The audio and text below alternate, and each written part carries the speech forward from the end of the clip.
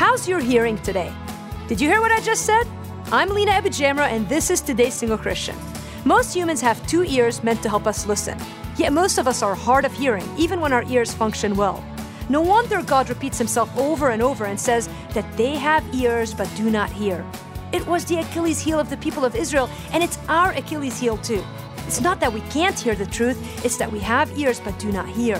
Like my nephew Sam in front of his favorite Paw Patrol episode, we have ears and look like we're listening, but God's voice is an echo in the background of our attention.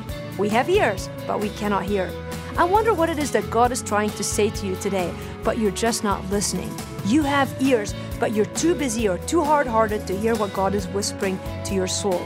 Won't you slow down enough and quiet down enough to actually hear what God is saying to you? For help to do that, visit todaysinglechristian.com.